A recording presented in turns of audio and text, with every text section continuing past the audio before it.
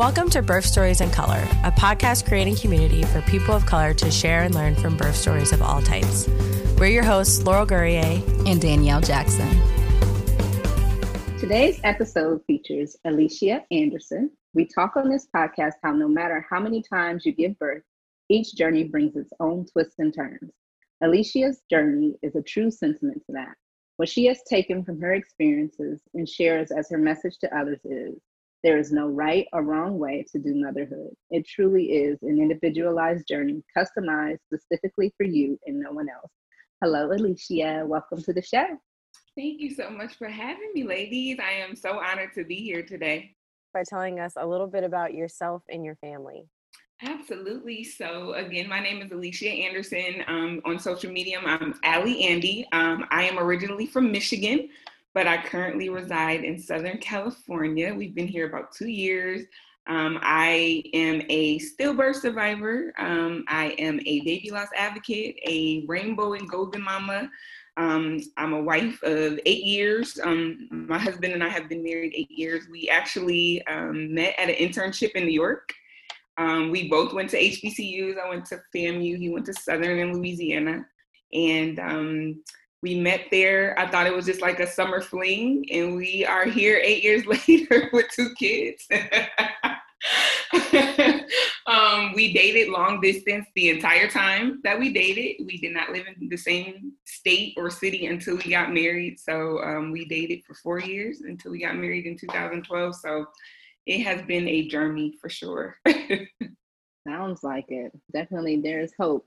Yes, there is. Relationships out there. Yes. By listening. Your story is so similar to my husband and I's. Ours started off as a summer fling that did not stay as a summer fling. And then we were long distance for 4 years. Oh my gosh. I don't recommend it, but Right. if you can withstand love, go for it. Exactly. And there was one point where I lived overseas and he was here in the States, and that was the tricky one. Estimate. But y'all, don't recommend it, but if you can do it, you got it. Yeah. You got it. You can do anything. Right. So what I'm hearing is 1 star, would not recommend it. Right. Right. That part. Exactly. Yes. Now, can you tell us a little bit about your pregnancies? I know that there have been 3, right? Yes. And that you wanted to share today. So however that works for you in flows, because sometimes they are so interconnected but separate. Just however it works for you to just let it flow. So I always start by saying that my journey into motherhood was not necessarily planned, but like I said, my husband and I were long distance, so we did not want to have children right away. So of course, as soon as you jump the broom, everybody's like, when are you having kids? So we waited till we got married in 2012. We found out we were expecting with our first little son in 2015. I found out in August. So we were actually elated to be expecting. Our pregnancy was amazing. I did not have any morning sickness. Both of our families were excited. I have 2 older brothers. So my brother closest to me in age has 5 children, and the other had 2 at the time with 1 on the way. He has 4 now. So my parents were no strangers to grandparenthood, but I am the only girl and I'm the youngest, so they were absolutely excited that we were expecting. My husband's family, this was their first grandchild, so they were absolutely excited, over the moon. So just a lot of family support. We didn't tell a lot of people in that first trimester because we wanted to wait till we got out of the murky waters of, that first trimester. And so everything, like I said, went well. Until I went in for an ultrasound at 28 weeks. So I was just going in for a regular checkup. They were checking to see if I had developed gestational diabetes. So I had to do this sugary drink. And while I was waiting for that to digest, the ultrasound technician called me back. We did an ultrasound. So we were in there. Everything was going fine. She's going through the anatomy. And she just kind of kept saying there's not a lot of fluid around the baby, but this being my first pregnancy, I had no clue what that meant. So my husband was in there with me. We're just kind of looking at the screen all excited. And she says, I'm going to go get the doctor, so I'll be right back. So she left the room, and at that point, I knew something was wrong, but my husband is very like analytical, very engineer. He's like, don't worry. We're going to figure out what the problem is. We'll fix it. And so she comes back in the room, and she doesn't have the doctor. So she's like, actually, I'm going to take you across the hall to talk with the doctor. So at that point, I absolutely knew something was wrong. I didn't know what or to what extent, but she cleaned us up. We went over to the room, and I saw 2 doctors there, and one had a box of tissue. So that was like the setup for the announcement. So they're like, I'm sorry to tell you, but your son no longer has a heartbeat. And from that moment on, I could not hear much. I pretty much wailed in the office. So they kind of gave us a few minutes to kind of get ourselves together to process what they just told us. That was a Friday. So that was January 15, 2016. And my husband and I were just in that room, just like shocked, devastated. When they got back into the room, they asked, what would we like to do as far as having the baby? Since I was so far along, I would have to deliver.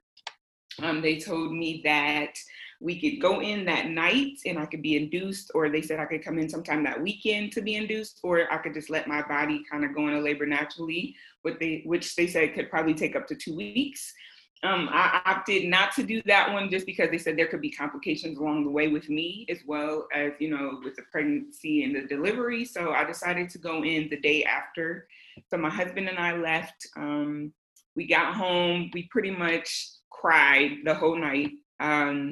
I ended up, he's like, get some rest so you can try to be focused for tomorrow. So before I laid down, one thing we did was Google, what do you call a baby that dies at 28 weeks? Because we never had dealt with that experience in anybody that we knew personally.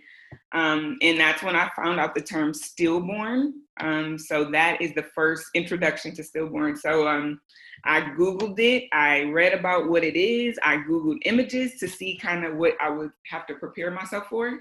And then before I went to bed, I journaled like everything I was feeling. I journaled, I cried, I wrote till my hand got tired. And then I prayed.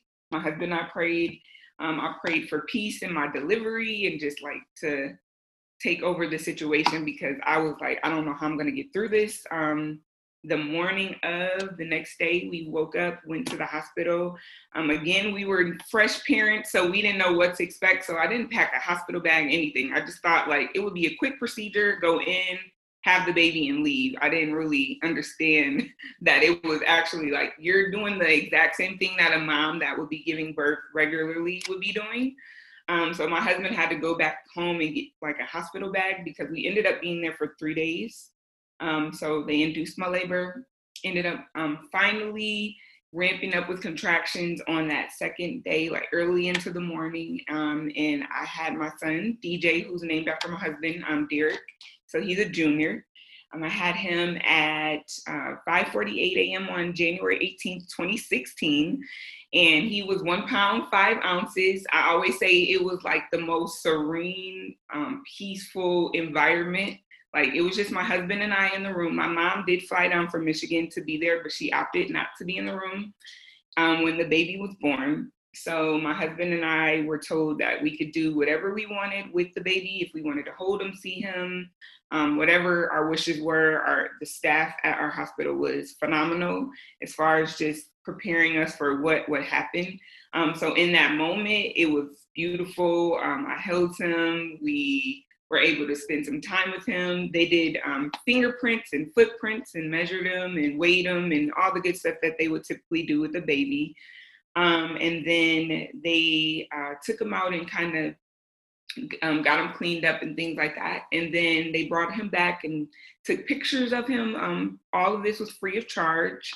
And then we were asked to figure out what we wanted to do with his body. So whether we were going to bury him or cremate. We had to decide those things as well. And so we decided to cremate him because at the time we were living in Georgia and we weren't sure how much longer we would be there. So we didn't want to bury him there because we felt we would feel guilty if we left his body there without us being there. So we opted to cremate. They worked with a funeral home. They had a list of funeral homes that they work with, and they do everything free of charge as well for baby loss moms.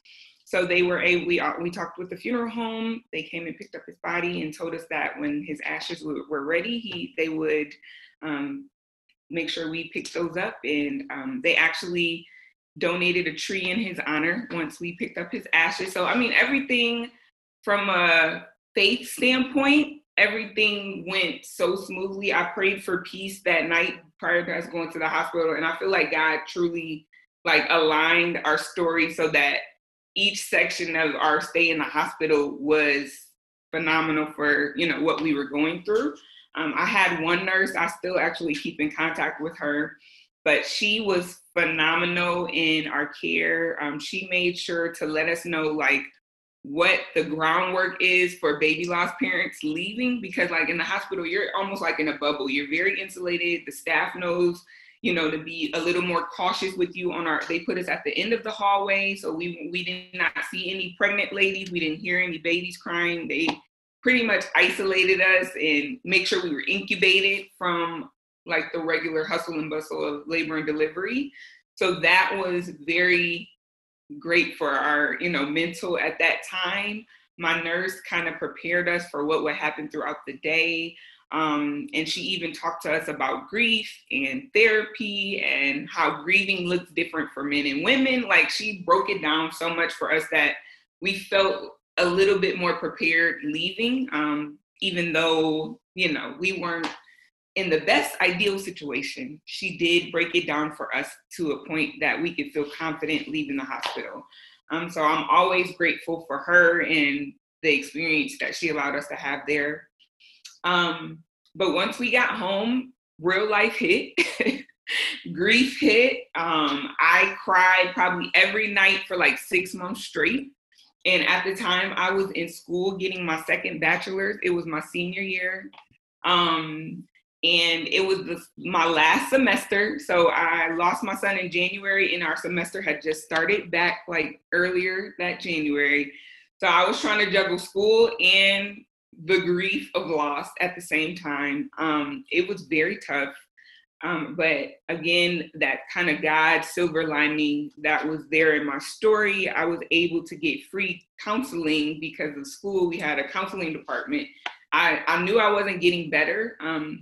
And my dad is actually a pastor. So of course I knew about faith in, your belief in God and that he could carry you through, but it just it wasn't resonating at the moment. I knew God was there in my story, but I just was I need something more. This, just relying on my faith alone is not cutting it. And I knew I had the prayer and support of my family and my friends, but I just didn't feel like I was getting better. And so I talked with my husband and he was let's seek some outside help. So when I found my counseling department, they made sure that I was able to get connected with an amazing counselor. I got 10 free sessions, so it kind of carried me out throughout that last semester. And she just really helped me see loss from kind of a bird's eye view, and gave me a lot of tips to help me just navigate grief and what that looks like. One of the biggest things I took away from her was that your emotions are just that, and they're not good or bad. They just are. Because I would put such a negative connotation on being sad or, just those anger, envy, or jealousy of seeing people that were still pregnant or got to have their babies living or that had babies younger than mine that made it. And she was it's okay to sit in those feelings, to hold on to them, acknowledge them, let them pass through, and then you can work on what's next. But it's important to let those feelings, just kind of go through your body and sit in them and feel them so that you can kind of see the progression of towards healing. So that was a big step for me in kind of turning my leaf from grief to kind of getting on the page of healing. And that allowed us to try again. So a lot of people ask me, like, were you afraid? And absolutely I was. I was nervous the entire time. When I got pregnant with my second baby, which we call our rainbow baby, I was petrified when I found out. My husband and I, initially with our first son, we did not tell anybody for 13 weeks that we were expecting. As soon as I found out with my rainbow baby, I told my parents and my brothers immediately, and my husband the same. We just wanted the prayers and support of people that were around us and that loved us, so that we could make sure that we were covered because 9 months is a long time and we were really afraid. And so that first half of my pregnancy, I was like anxious all the time, nervous. I was scared to kind of connect with my baby just because I'm like, just in case he doesn't make it, I don't want to be so attached that it is devastating again. But I actually ended up reading a book that my mom recommended. It's called The 4-8 Principle, and it is by Tommy Newberry. And it really just talks about your mindset and how if you think something, you can't anticipate something else. And so I was like, if I want a healthy pregnancy, if I want a healthy baby, I have to think like I'm going to have that. And of course, just because you think something doesn't necessarily make it come true, but it does kind of help you focus your energy more so on an outcome versus just always teetering in that negative, pessimistic space. So that really helped me personally as far as getting through my rainbow pregnancy. So really that pregnancy actually physically went on without a hitch, but I always say mentally I was having a battle, within myself, just to try to stay in the moment, be happy, kind of just enjoy the pregnancy as is. So we got to 34 weeks, and then the night we were painting the nursery, we went to bed, and 3 a.m. that morning, my water broke. So my baby was 34 weeks at the time.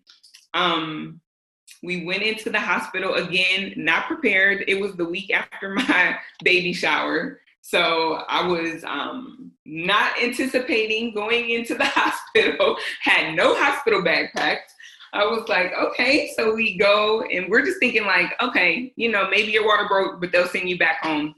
So they test me to see how far dilated I am. I was 4 centimeters. They were like, you guys are having a baby today. So my husband was not ready at all. So we went in, we got to the hospital at like 4 a.m. and by 12, I had my son. So again, he was born at 34 weeks. So he was laboring a little bit to breathe. So of course I had all these grand ideas that I was going to do with them, skin to skin, breastfeed, all those good things. I was like, I'm going to take advantage of my golden hour. I'm going to do everything with my baby. I'm so excited. And as soon as he got out, I held him. I was so excited. And then they took him away and said, we need to take him to the NICU. So you can imagine like I was able to breathe because I saw him, I heard him cry for the first time. So that part of it was amazing. But then the anxiety rushed back as soon as they had to take him to the NICU. Anybody that knows the NICU life, it's up and down, very uncertain. My son only spent a week in the NICU, so I was thankful for that, but just within that week, my emotions were all over the place. Hormones were all over the place. So I always talk about my postpartum for my second pregnancy was horrible. I never was diagnosed, but I know I had some type of postpartum. I don't know if it was baby blues or full-on postpartum, but I was so overwhelmed because I was excited to bring my son home, but I also was like still grieving because I'm like, this should have been my first son.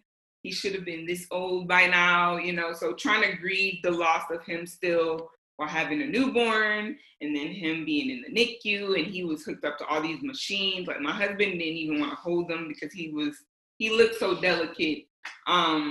It was just tough. He had jaundice, so we had to put him under the lights. It was just a whole lot very quickly. And so I always say those 2 pregnancies kind of stretched me in ways that I didn't know that I could be stretched as a mom. And it just taught me very early on, motherhood is very unpredictable. I always say that having living children is an underrated blessing. Being a Black woman and making it out of a hospital alive is an underrated blessing, because we know that there's so much going on in this baby delivery space with Black moms and babies. So I just found that motherhood has been very, very unpredictable. The journey there has been crazy. And then with my last pregnancy, I just gave birth in April. So I have a 5-month-old. So exciting. We were excited when we got pregnant. We weren't necessarily planning, but our son, our rainbow baby is 3.5 now. So we felt, we had a little bit of a good gap in between the two where we can try again. And so we got pregnant pretty quickly.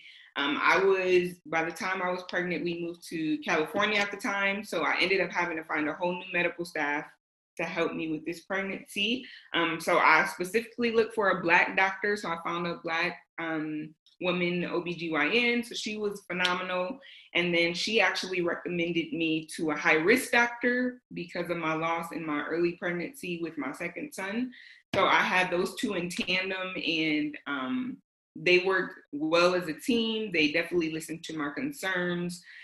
So I would definitely suggest, if you can, try to seek a doctor that you really trust and can, work in partnership with you during your pregnancy. My high-risk doctor actually, because with my first pregnancy, I never found out the cause of why he passed. We did an autopsy, but they never could tell us anything. So my high-risk doctor, just looking at my records, he was like, based off of what you've told me, I don't know for sure, but he suggested that I probably had something with my cervix, that maybe it didn't have a good start when I first got pregnant, and it must have gotten detached somehow, and like the nutrients and stuff that would pass through were not going to the baby. And so he suggested that's probably how my first son passed. So that was like, it felt good to kind of get a little bit more closure in that aspect of that pregnancy. But as far as my third pregnancy, it went on without a hitch as well. I had all my prenatal appointments, and then COVID hit. So that was in March, and I had just went to an event. It was about Black women mortality and having babies. And I met a girl there who they were looking for people to be in their program. They were doulas, and they were looking for Black women that lived in LA County that were having babies in the first half of 2020. And so I had been praying for a doula, but I didn't know the specific way to go about getting one. And so that like little birdie just dropped in my lap. I think I was about maybe 30 weeks at the time. So we kind of kept in contact after that. We were going to set up my birth plan and all those good things. And then once COVID hit, we just kind of talked via phone because she wasn't able to come to any of my appointments and things like that. So we just kind of kept up virtually. And then my son was due in May, but I had a 35-week appointment. At this point, I was getting checked pretty much every week, twice a week. And so I had an appointment that Thursday in April. So it was April 9th, which is when I had the appointment. I was coming home from my appointment. I was turning into where I stay, and somebody hit me from behind in the car. It was a small little fender bender. It wasn't anything crazy, but that happened. And then the next morning, my water broke. So I think that the accident kind of jump-started my labor, but my doctor said it's probably just that my body is used to just pushing out babies early. So that little incident set off the motion. It was crazy because we were actually, my husband that morning, it was his birthday. he was going to get us a new truck. So he was going to pick the truck up. He left to head to the place, and he was like, I'm going to go stop and get gas first before I get on the road, because the place was like an hour away. And as soon as he left, my water broke. So I called him and I'm like, I think my water broke. I think you may need to come home. I don't know for sure, but I think you should come home. So he turns around. I pretty much started packing my hospital bag. We had to figure out arrangements for our oldest son, because at this time, you couldn't bring anybody to the hospital besides your birthing person. So I could not have my doula there with me. So I was bummed about that. But she did kind of walk me through some things that morning, just to kind of keep me at ease, just to keep me mentally sound, and kind of talk my husband through some things as well. And so once we checked into the hospital, they kind of took our temperature. We got hand sanitizer. We definitely had to wear masks. We were asked to stay in our room pretty much the entire time. We were not allowed to leave for food or anything like that as far as my husband. So we pretty much just had to order food from the hospital while we were there. And everything actually went on without a hitch. My son came within that next day. So he was like my husband's birthday surprise baby. And he was born at 35 weeks. So we were surprised that he did not have to spend any time in the NICU. But we were just ecstatic that he was here healthy during the pandemic. Everything checked out, so we didn't stay long. I think we stayed 2 days in the hospital, but our staff was great again with him. And that's pretty much my long story of my pregnancies. But so many things on my mind. Yes. So many things on my mind. She was thorough, though. Yes. She was thorough. I was like, that. She hit everything. Right. I was like, she got it. She got it. Right. She got it. She read her notes.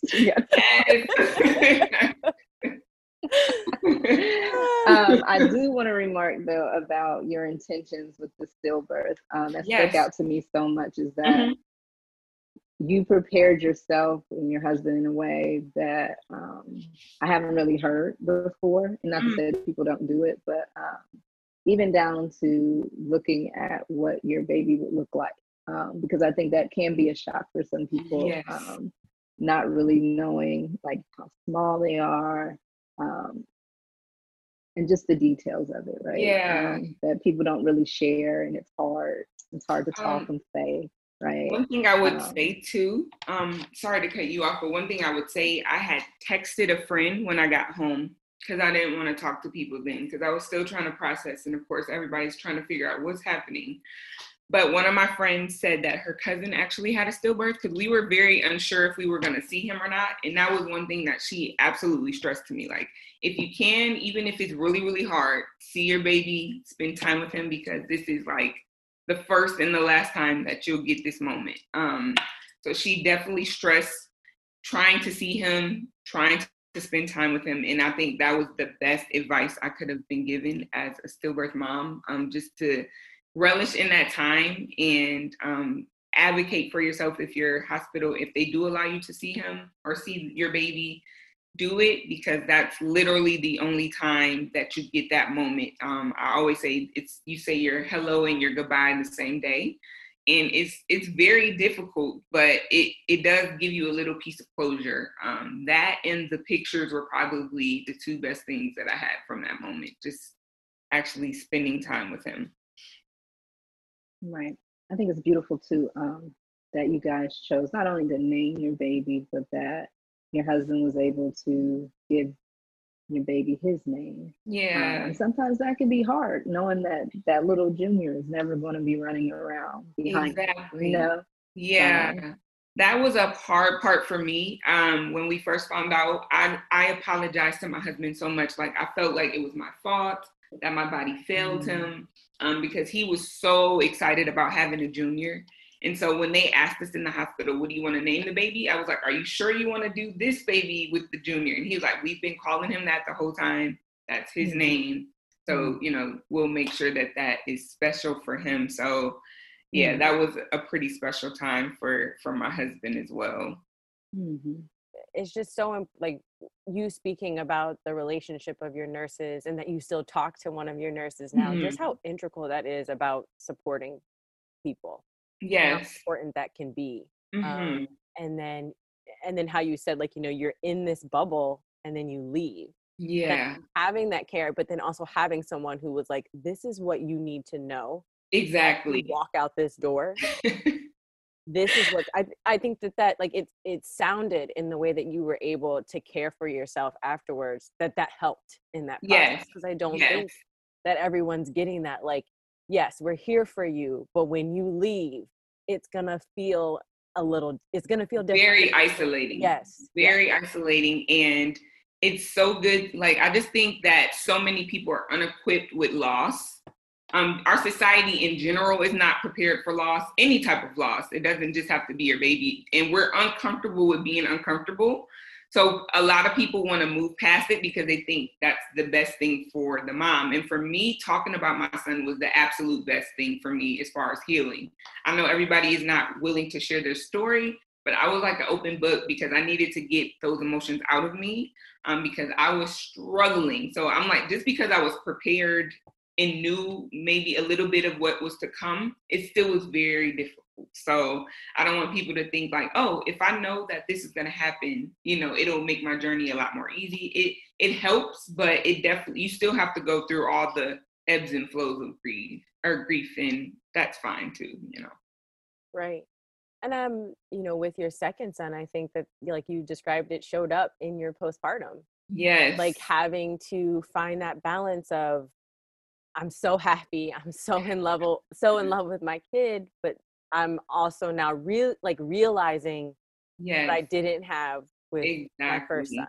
Yes, like you just realize all the things that you're missing. And it's really like, it's the second time you're going through it, but really the first. So it's like, I should have a 1-year-old when I'm celebrating his first birthday, or, it's just all those little things that people think, oh, well, she had another baby. I always say your rainbow baby is not a replacement baby. They are a good baby. It is helpful to heal your heart, but they never replace the baby. I'm like, you never can replace a child. Like, no matter if you can see them or not, I know that he was here. I know that he existed. And so that's why I always love to talk about him.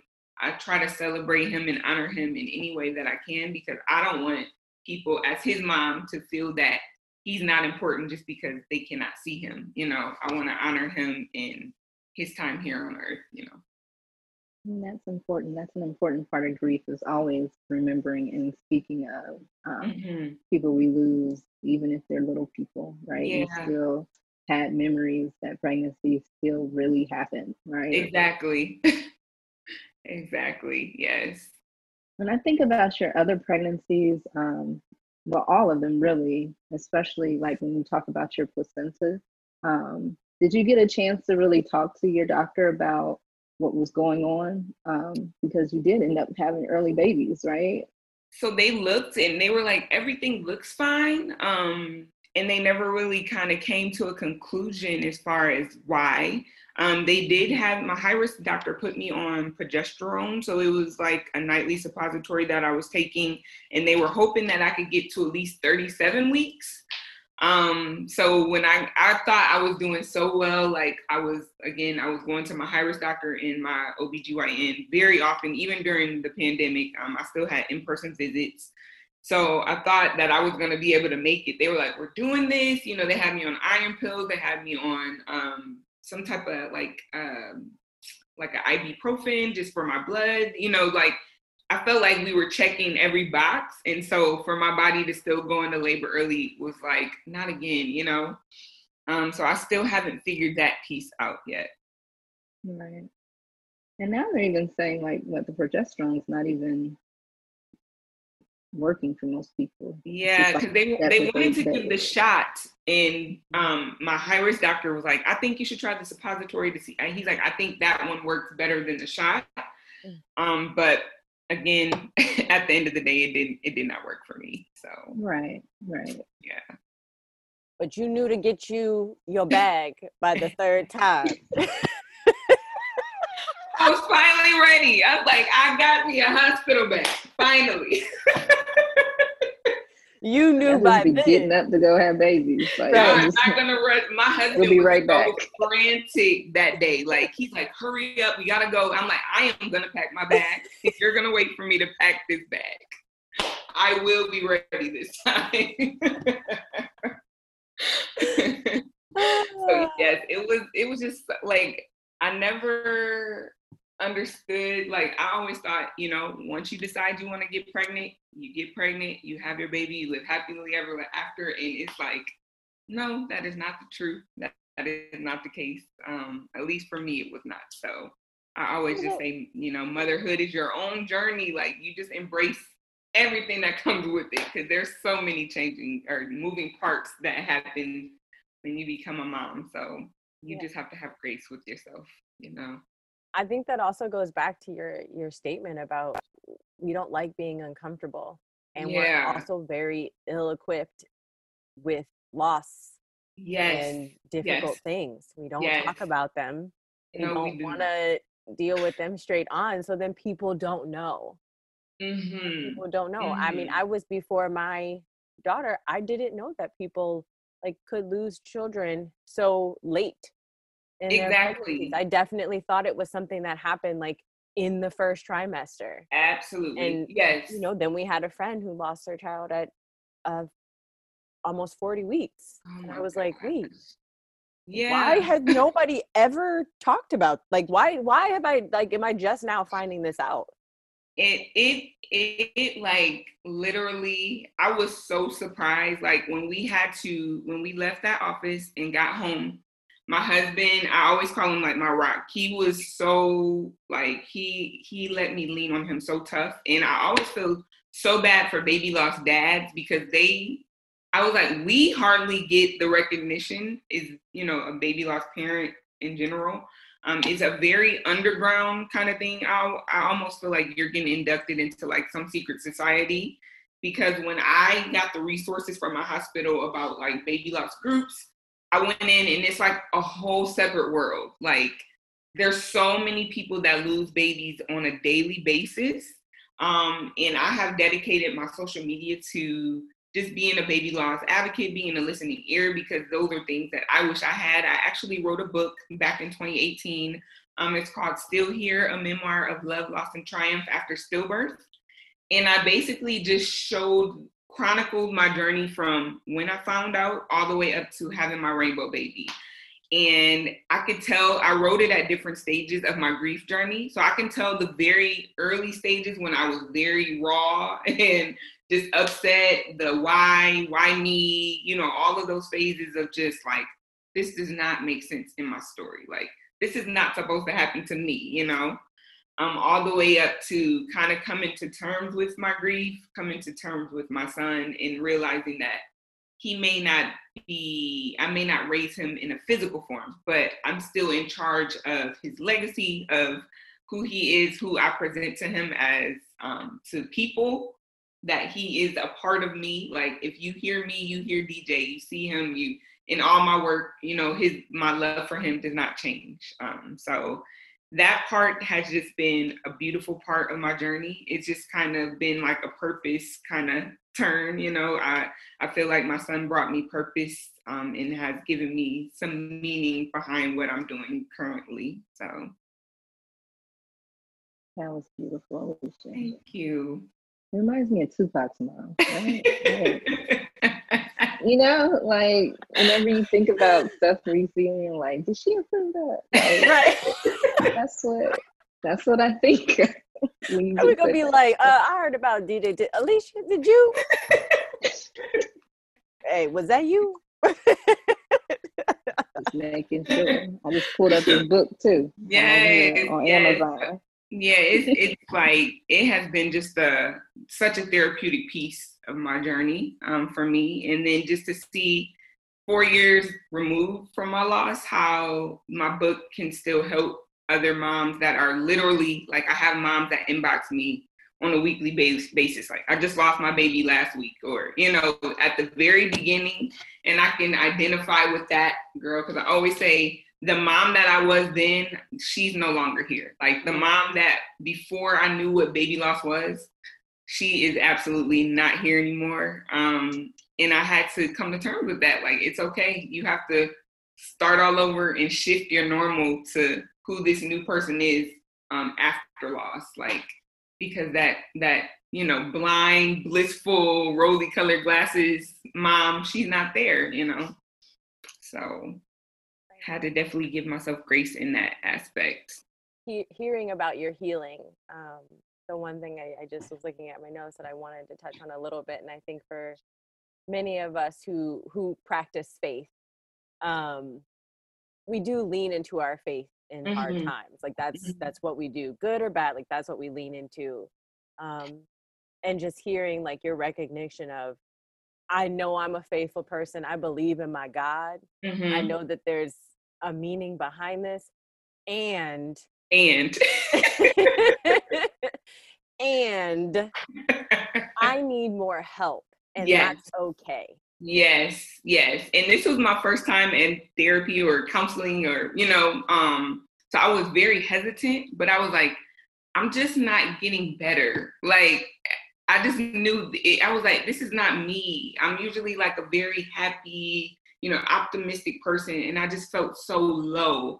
But I have to say, even in my lowest of moments, I did feel the presence of God there. Like, I know he said, I will not leave you. I will not forsake you. And I definitely felt that.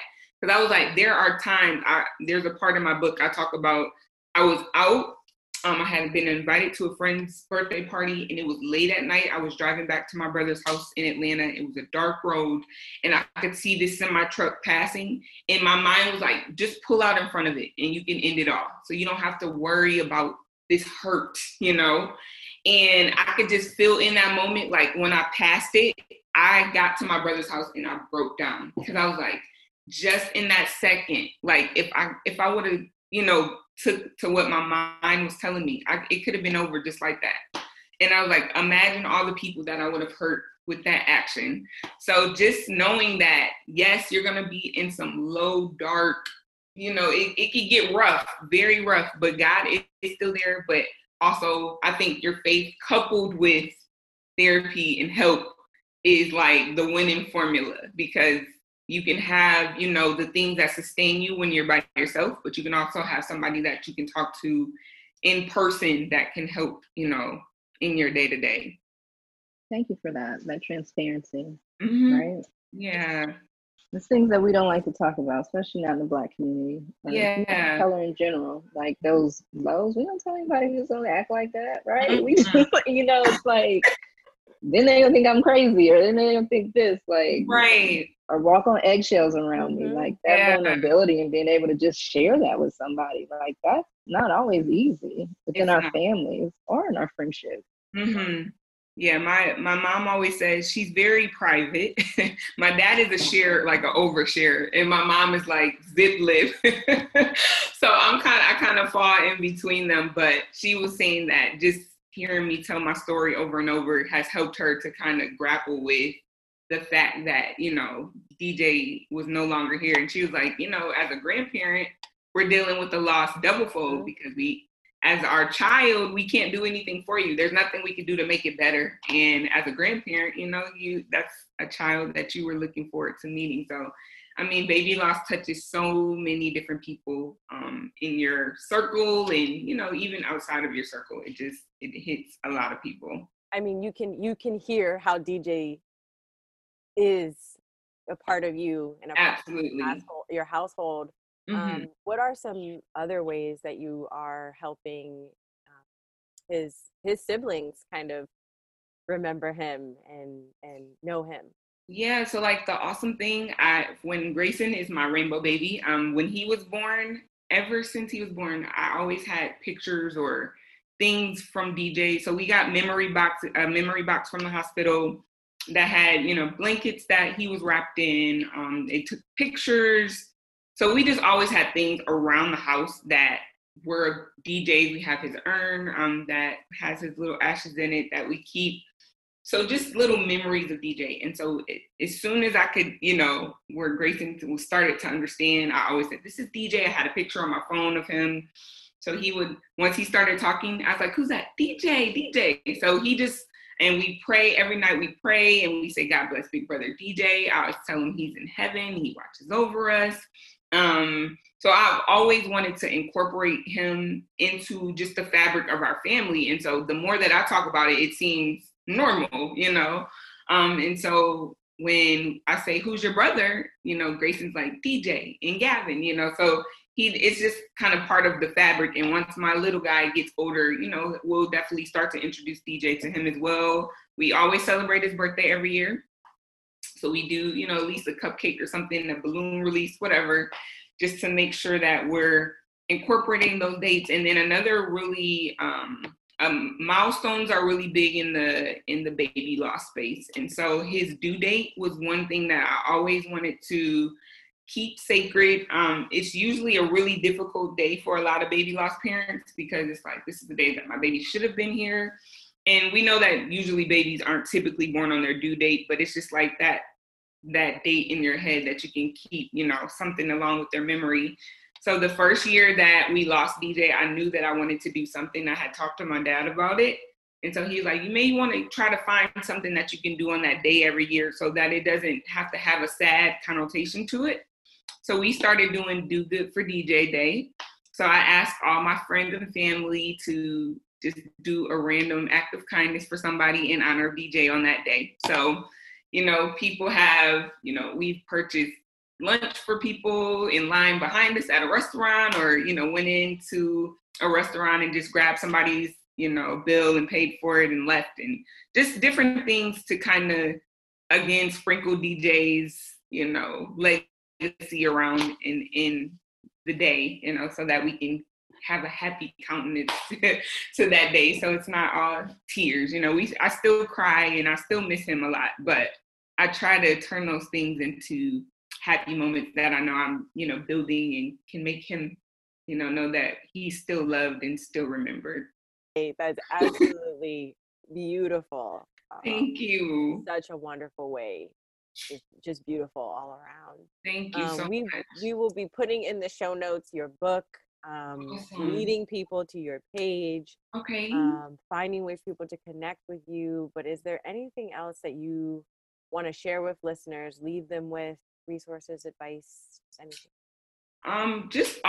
Just be graceful with yourself if you are dealing with loss. It is a very difficult thing to do, but you can get to the other side of it. In the moment, it may look very bleak, but again, I would say find at least one person, whether that's a friend, family member, therapist, whatever, pastor, clergy, whatever you need to do to get that information out so that you can start to process, do that. Writing, journaling was humongous for me during my journey of healing. That's kind of what led me to write my book. So just really kind of checking in with yourself to see how you're doing. I think journaling helps track to see your progress. And if you don't feel like you're getting better, it's always okay to ask for help. Nothing wrong with that. So. Thank you. Thank you, ladies. Thank you for sharing today. Yes, I really appreciate you guys for allowing me to. Thanks for listening to Birth Stories in Color. To hear this show and other episodes, head to birthstoriesincolor.com.